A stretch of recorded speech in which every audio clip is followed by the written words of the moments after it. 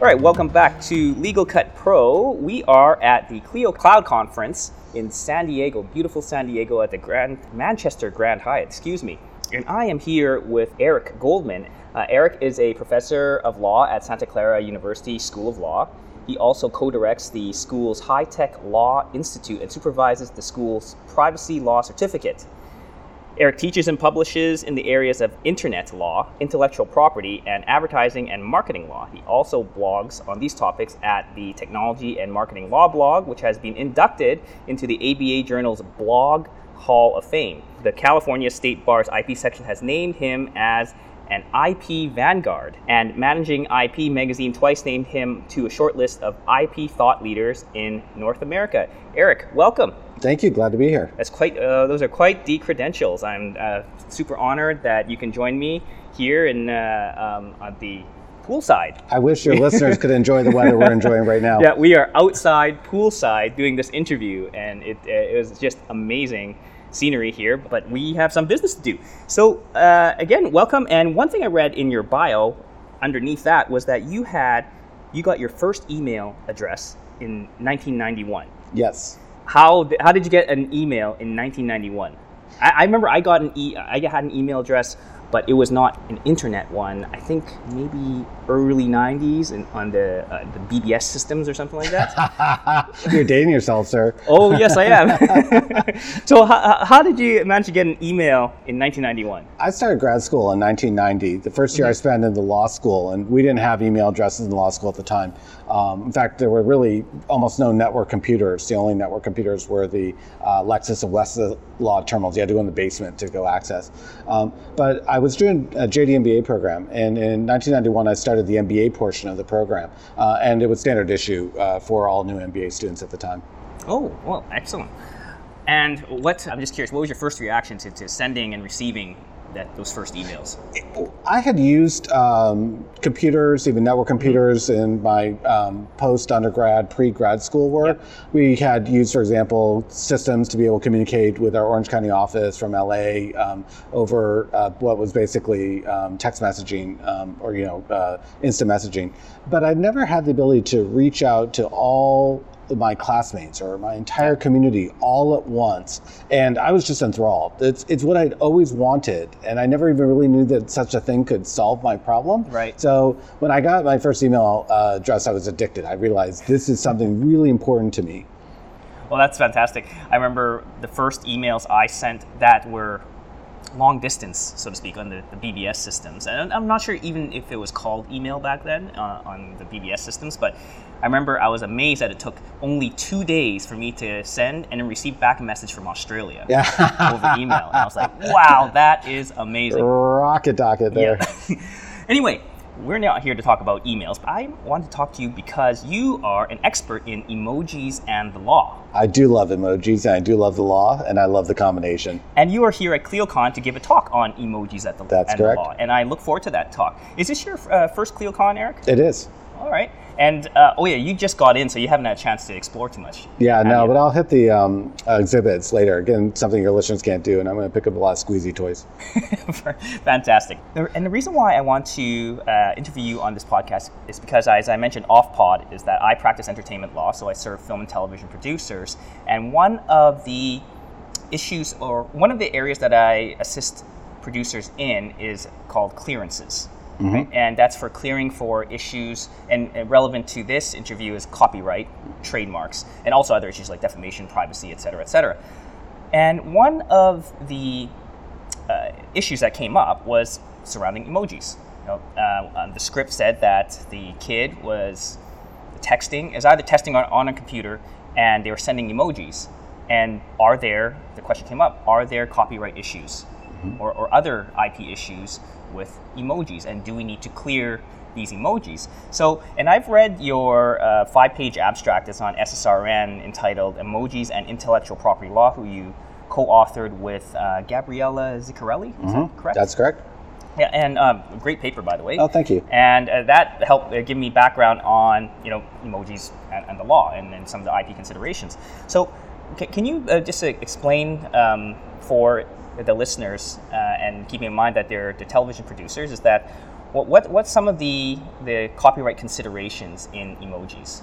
Let's start with a counterintuitive conclusion that an individual emoji is often capable of being protected by copyright law. In fact, here in the United States, we have hundreds, if not thousands, of individual emoji depictions that have been actually registered with the Copyright Office. I'm sorry, I don't know about Canada if there's such a similar type of phenomenon. My guess is that there would be. So you start with that foundation that if individual emoji depictions are copyrightable, well, there's lots of consequences. It means even showing a single emoji in a film would potentially raise a clearance issue. You'd have to say, what's the provenance of that particular emoji? Is it eligible for copyright protection in the first instance? If so, who would be the copyright owner of it? And do we have any defenses that we're willing to rely upon as part of making this film? The overwhelming mushroom of clearance issues that can arise if somebody wanted to make an emoji-related film should really be quite overwhelming. And I don't have any good news about that. That's kind of standard practice for guys like you. It's how you make your money, in fact, is, the more complicated it is clearing the movies, the better. I would add that in addition to individual emojis being depicted, it's possible to have copyright in emoji sets. So you can have a set of emojis that are all thematically related with perhaps a particular style, and there might be a copyright in the set in addition to each individual emoji. So there's now two different layers of copyright review that might be required in order to clear an emoji for a movie. And in the paper, you also mentioned house style emojis. Can you explain what those are? Well, the house style might be the way in which the emoji set is created. So, for example, Google for a long time has used what I might call a half moon type depiction of its emojis rather than a circular emoji. And that represents their house style, that throughout all the different emojis they depict, they adopt this particular convention and then reflect it in the individual emojis. So the house style might be part of why the emoji set is copyrightable in addition to each individual emoji. The house style might also be the thing that could create a trade dress argument. I think those are a little bit more difficult to argue. You've got some questions about whether or not there's use in commerce in the first instance. But the house style could also be helping create a trade dress in addition to copyright and the set. And I should have asked you about this before launching it right into the questions of copyright consideration, but just defining emojis. So emojis they're graphical depictions of Unicode instructions. Is that fair to say? Well, there are a lot of different flavors of emoji, and that's part of the nomenclature challenge, is to make sure we're even talking about the right thing. So, for example, there's a standardized set of emojis, the Unicode emojis, where Unicode assigns a unique number, an outline or a glyph, a short description of a particular emoji. And then each platform that adopts the Unicode standard can depict that particular glyph however they choose. They're not required to be faithful to the glyph at all. So that's one of the reasons why we were talking about who owns the copyright. You've got this question, well, are the platform depictions of emojis a derivative work of the Unicode outline? Or are they their own independent work? Or are they yet some other third thing? There are other kinds of emojis, though. So, for example, there's the proprietary emojis that each site can develop that are not designed to conform to the Unicode standards. They don't interoperate at all across the network. They only work within the system. Things like Twitch emotes are a good example about that. They work on Twitch. They probably don't work anywhere else. And so those are also potentially eligible for copyright protection. Those are pretty clear then who would own them, whoever designed them for the particular platform would own them. And then you could have things like emoji sets that are custom created, like the Kimoji. I don't know if you're into that kind of stuff. I really am not. But not into it, but I know of it. Okay, so you can have these things that are overlaid on top of the network. They're really just graphical images that only work if your recipient can receive the graphical images or have the appropriate software to read them. And then there's things like the Animojis or the Memojis or the AR emojis. These are all basically small films that are customized to have some relationship to how we think about emojis. And again, those are proprietary. Those are also going to be within the scope of a particular platform. So to answer the broad question about who owns an emoji or if it's copyright protected, we have to actually then taxonomy them in the first instance. And then once we taxonomy them, then we can start to trace who might be the owner of it. Just wondering, on that note, with copyright ownership of an emoji, assuming that it does qualify as a copyrighted work for a particular emoji or set of emojis. There is, I guess, arguably, and I don't know if you've written about this, but a license, of course, for the user to use it, on that particular depiction of the emoji on their platform.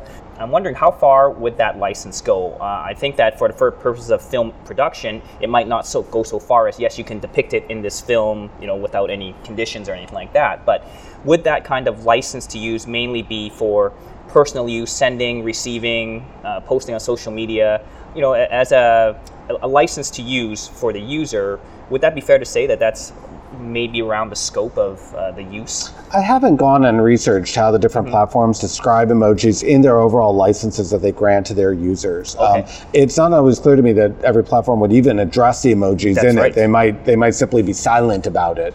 I think it would be disingenuous for a service to offer an emoji pack and then to sue people who use it for its ordinary function. I don't think that's logical. But if we are relying on something like an implied license, because it's not expressly stated in the scope of the license, we do have that very pregnant question. How far can we push that implied license before we exceed it?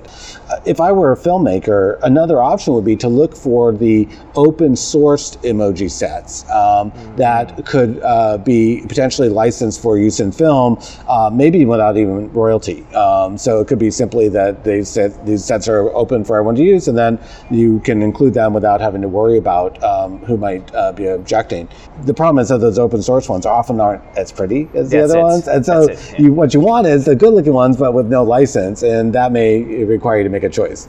And with that, it's like sometimes it's hard to find, and you're right. A lot of times it's silent on what's the extent of this license, right? And it's be hard to argue that implied license covers depiction and use in a film production, or maybe not. I don't know, but in the end, I should be asking you that question. Would you green light that?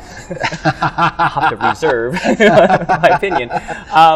But sometimes the advice would be, as in with other copyrighted materials, that if we cannot get the release from the owner and there is any chance of a claim, then we get our art department to create their own, and maybe create our own emojis. And then sometimes that's sometimes difficult as well, because like an artist creating the emoji for you would be inspired by something they saw, and you don't want to get too close to the original work, right? And we'll talk about that in today's session. It's really a core concept about emojis, is that the Unicode standardization is actually a failed standard, because everyone depicts them a little bit differently, and possibly for the reason that they're worried that if they depict it identically to some other platform's depiction, they're going to be stepping on their copyright toes. So we see this proliferation of immaterial variations in emoji depictions precisely for the reasons you described. So it would be, I think, very possible for an art department to create an emoji that looks similar to, but different than every other precedent. And the fact it looks similar to may not be held against them, because all of them look similar. That's by design. They're all riffing off the same underlying glyph that the Unicode provided. So that's actually, you could work around that with the art department. It also seems like this would be an opportunity for a branded deal kind of thing, where you could work with a platform that says, hey, we're going to be featuring you in this platform. Give us a license to your emojis. And oh, by the way, maybe a little cash consideration for all that brand love that we're about to give you. Perhaps, yeah. I want to go back to a term that you mentioned, use in commerce, trademarks. Right? So there are, of course, in your paper that you wrote about trademark considerations, and that emojis there are numerous trademark applications and registrations in the USPTO, and as well, I think, on the Canadian Register. I apologize, I haven't checked, but I would be shocked if there weren't. Yes, I think last night I checked that. There are some. I don't know how many of them are actually registered and live. But what are some of the, you mentioned use in commerce, so what are some of the trademark considerations that other trademark considerations that go along with emojis? Yeah, the trademark issue gets messy really quickly, because I would start with the premise that simply offering an emoji set to a platform's user doesn't constitute a use in commerce. That it's not actually identifying the goods or services. It could possibly qualify as a trade dress, but then you'd have to get to things like secondary meaning and non-functionality here in the US. And you're going to have some real challenges navigating that thicket if all that's been done is depicted in the emoji set that's available for users to adopt.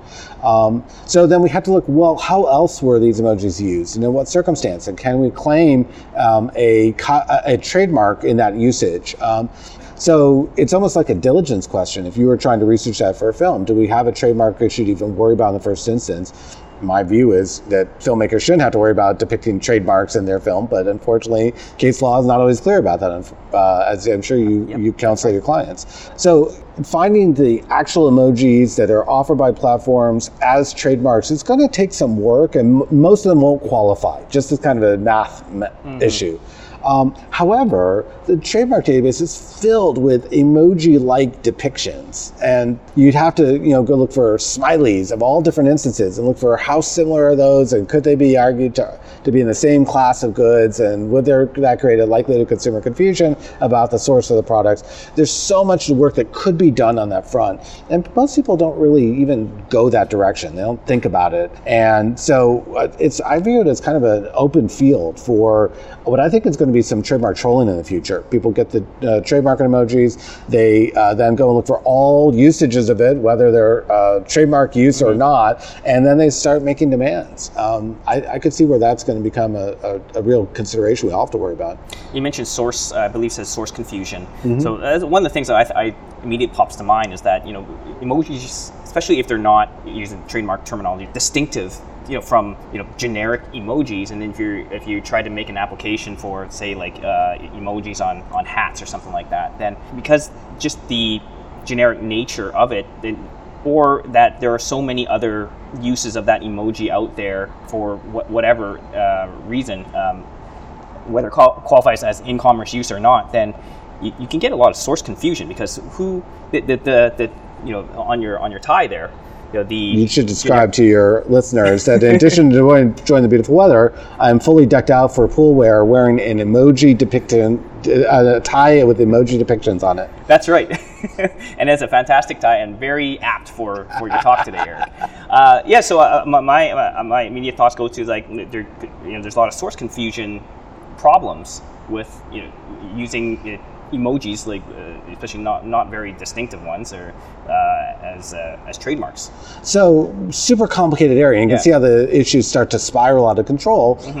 Use the term generic. Now, the fact that there might be many depictions of an emoji doesn't make it inherently generic. That's it doesn't cause it to be generic. But there at least was one case from Europe that held that an emoticon was generic and therefore dropped out of the protection categorically. As we know, many other types of things that are widely used and widely recognized can still become protectable as trademarks when they're identified with a particular good or service in the marketplace, and somebody builds enough goodwill in that to be recognized as a trademark. So it's certainly possible that someone can have a trademark in what you might otherwise call, in the lay term, generic smiley. It just looked like a smiley. That's still a potential trademark. And because of that, then you're absolutely right. Now what do you do? How do you navigate with the fact that there's going to be potentially thousands of depictions? They're all in that category. Are they all segregated by class? Are they all overlapping? Or they all knock each other out? That's right. Well, and I apologize, I used the wrong term. It's incapable, at least the Canadian terminology, incapable of distinguishing the source of the goods and services. Here in the U.S., we would call it generic. Generic would be the right terminology for it. And it would have that consequence. If it's generic, it can never become a trademark in that class of goods. Okay, perfect. One other thing I want to talk about emojis itself, and it was just I read your blog post about the Israeli Small Claims Court. And this is not about IP, but it was just super interesting because there's actually a decision regarding a landlord-tenant dispute. And can you just in small Cole's notes just describe what that dispute was about and the decision and why it's interesting, if not significant? So a landlord advertised an apartment available for rent. Prospective tenant sent a text message over saying, I'm really interested in the apartment, just need to work out the details. And as part of that, there were some emojis in that text message. In particular, a string of 6 emojis that are somewhat confusing to all of us. And we'll talk about that if you want. The question became, did the text message from the prospective tenant give the landlord enough reason to hold the apartment off the market and not rent it to anyone else, and therefore be entitled to damages for having held off the market? In the United States, this case would have lost. I'm guessing in Canada it probably would have lost as well. I agree. I read your the blog post, and it's just the whole formation of contract, meeting of the minds. There was no formation contract, and we don't have. There was not enough there to create some kind of promissory estoppel or other kind of reason for the landlord to rely upon the tenant's representations, just based on that text message. Now there was some other chatter, but still not clear to me that the U.S. courts would have recognized it. But in Israel, they have effectively a bad faith negotiation law. That's right. And the court held that the landlord was justified in holding off the renting of the apartment because of this bad faith negotiation, in a sense. That's a small claims court. The court was just trying to do justice. That's right. It was about $2,200 of damages U.S., so it wasn't a huge amount of money. And so it wasn't litigated the way that we would expect to be litigated in the kind of cases that you probably work on. But it was so interesting because of the fact that the emojis really did a lot of the work in that case. It wasn't just the text messages or the text in the messages that signaled the tenant's enthusiasm. It was the emojis that the court pointed to as saying, these are reinforcing the signal of enthusiasm, and therefore we're going to hold the entire message as being the justifiable basis for the landlord to withhold or to not rent the apartment. Right. It's and I'll put that a link to that post in the show notes. It's a super interesting read, and interesting enough, in Canada there was a recent, I think it was a Supreme Court of Canada decision about where there is a, not sure how it would apply in this situation, but a duty to negotiate in good faith. Yeah, so, or at least a duty to not negotiate in bad faith. I'm not sure exactly what the wording is, but it'd be interesting to see how that would apply again to a situation like this, if the outcome would be the same or not. Again, the interesting question would be, could the emojis help tip the balance? How do you imagine, how do you prove that someone negotiated in bad faith? Well, you look at everything, right? And you look at the words that were said, what words could have been said but weren't, and then you look at the metadata, like how long were the parties taking to reach each other, and then you got these symbols in there as well. What are the symbols doing as part of this? What is the reasonable sender saying? What's the reasonable recipient seeing? And this case raised all those issues, but because it's a small claims court, it didn't really answer them definitively, and so it's not the final word on the matter, but it is one of the best cases we have that really show how emojis can potentially skew the outcomes. That's basically what the court said it did. And you had a comment in that blog post about, I don't think the court actually looked at what the receiver was receiving in terms of the depiction of the emoji and what the sender was actually sending. That problem with the different platforms, and like I sent you in the email we exchanged, I sent you a watch. Well, how did it look like? It looked like a watch. I got your message. Okay, all right. You were sending it as a substitute for the word time. That's right. Yeah. So that's one of the issues as well. Is that, well, at least it didn't come out in the maybe not in the decision whether or not they analyzed like what was the receiver seeing and what was the sender actually sending. So I got a secret for you and your listeners. Okay. I'm going to be in Israel in December, and I'm actually going to meet with the prospective tenant. I've connected with him online. I've told him I'm coming, and I'm going to actually do something similar to what we got set up here. I'll do an interview with him, and I can ask him that question. It is possible that the tenant and the landlord were both using the same platform, in which case there wouldn't have been a problem. And a more litigated case, not a small claims court, that issue very well could have come up. It didn't come up, but again, that's not surprising given the small claims nature of the suit. Okay, well let's wrap it up then with a question about, as a technology lawyer, what are some of the exciting technology trends you see in the law? Well, I'm going to limit just to emojis because I'm super excited about them. The first thing is the move towards personalized emojis, things like the Memoji or the Animoji or the AR emojis, where they're basically short videos that are capturing some of the movements or facial expressions of the user, but then representing them as an emoji type depiction. So today in my talk, I'll show the version that came out from Apple where they showed what the emoji looked like, and they got a woman who's dancing and singing along, and she's using a fox head, and that fox head is replicating all the facial expressions and head movements that she's got. If we call those emojis, which maybe we shouldn't, maybe we should call them something else, but if we're going to call them emojis, then emoji law gets so much more complicated because now you've got, how are you going to be able to capture that evidence? What will be the integrity of it over time? Will you be able to read it and see it like it was depicted at the time when the litigation is taking place possibly years later? And so as a digital artifact, I think that the personalized emojis raise a whole bunch of issues that get even more complicated than the emoji issues that we've got. One of the other issues that I see as a frontier for emojis is their searchability. How do we actually find them? If you're doing e-discovery, if you're looking for them in cases, if you are looking for them in law review articles. And I just posted recently on a law review article that tried to show how the different online services handled emojis and emoticons.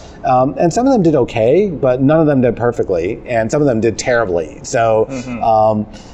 Similarly, when you're doing your e-discovery, think about how is the e-discovery database handling the emojis that are embedded in the messages? Are they searchable?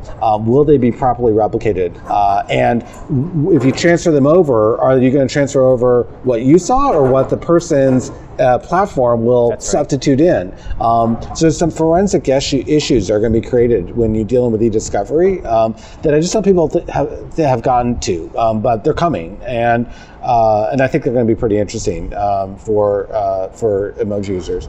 And otherwise, the biggest question for me about emojis is when are we going to get over this immaterial differences in platforms' depictions? That doesn't really serve anybody. It's not in anyone's interest, and yet it hasn't gone away. It's gotten a little better, but it's not really there yet. And I don't know what it would take. And so, very interested in thinking, can we build some kind of cross-licensing scheme or some other type of mechanisms that would enable the platforms to fix this problem, so that either the sender is seeing what the recipient's going to get, or the recipient is seeing what the sender said, or something that makes sure that people aren't miscommunicating. Wow, that is fascinating, and it's a fast-moving area because these things are changing like constantly. The technology is developing, and the law is always lagging to keep up, right? So that's amazing. Anything you want to plug or anything like that on the podcast? Book or anything like that? Well, I'm going to plug the Clio Cloud Conference for having gotten both of us together, as well as putting us in this very beautiful setting. Right now, listeners are getting a light breeze off the ocean, and it is a wonderful place to be. But otherwise, I am tracking all developments in emoji law, both the law side. I have alerts set up to let me know every time a new case comes out referencing emojis, but also in the social science side, because there's some really interesting work being done on the social science side to figure out what emojis are and how users are experiencing them. So I do encourage you to come to my blog, blog.ericgoldman.org, if you're interested in keeping up with the latest in emojis. All right, perfect. So it's a blog is blog.ericgoldman.org. That's correct. Yeah, and where else are you on the social webs or anything like that? Yeah, so I'm active on all of them, but Twitter is the place that might be the best home, and it's Eric Goldman, all one word. Perfect, at Eric Goldman. Okay, Eric, thank you very much for this, especially on short notice. I really appreciate your input and taking the time, essentially right before your talk. And I think you provide some very valuable content for our listeners of Legal Cut Pro with respect to emojis and emojis in filmmaking. So thank you again. Yeah, my pleasure. Glad to have a chance to chat with you. Take care. Legal Cut Pro has been produced by Greg Pang and Michelle Molyneux. Excerpts of Just Say Go, Dr. Octavo Mendicity Mix, courtesy of Dr. Octavo and Michelle Molyneux. This podcast is for information and entertainment purposes only. Nothing stated on it is to be construed as legal advice. The views expressed by the hosts of Legal Cut Pro and any guests are their own and do not represent the opinions of any organization or other person unless otherwise stated. Intro sound clip Film Projector Countdown has been truncated from its original form and is copyright 2013 Ivan Gabovich, used under Creative Commons BY 3 license. Outro sound clip Film Projector Reel Runs Out by Stefan021 is used under Creative Commons CC 01.0 license. This podcast is copyright of Red Frame Law and is licensed to you under Creative Commons Attribution Non-Commercial CC BY NC 4.0 license. For details of that license, visit creativecommons.org.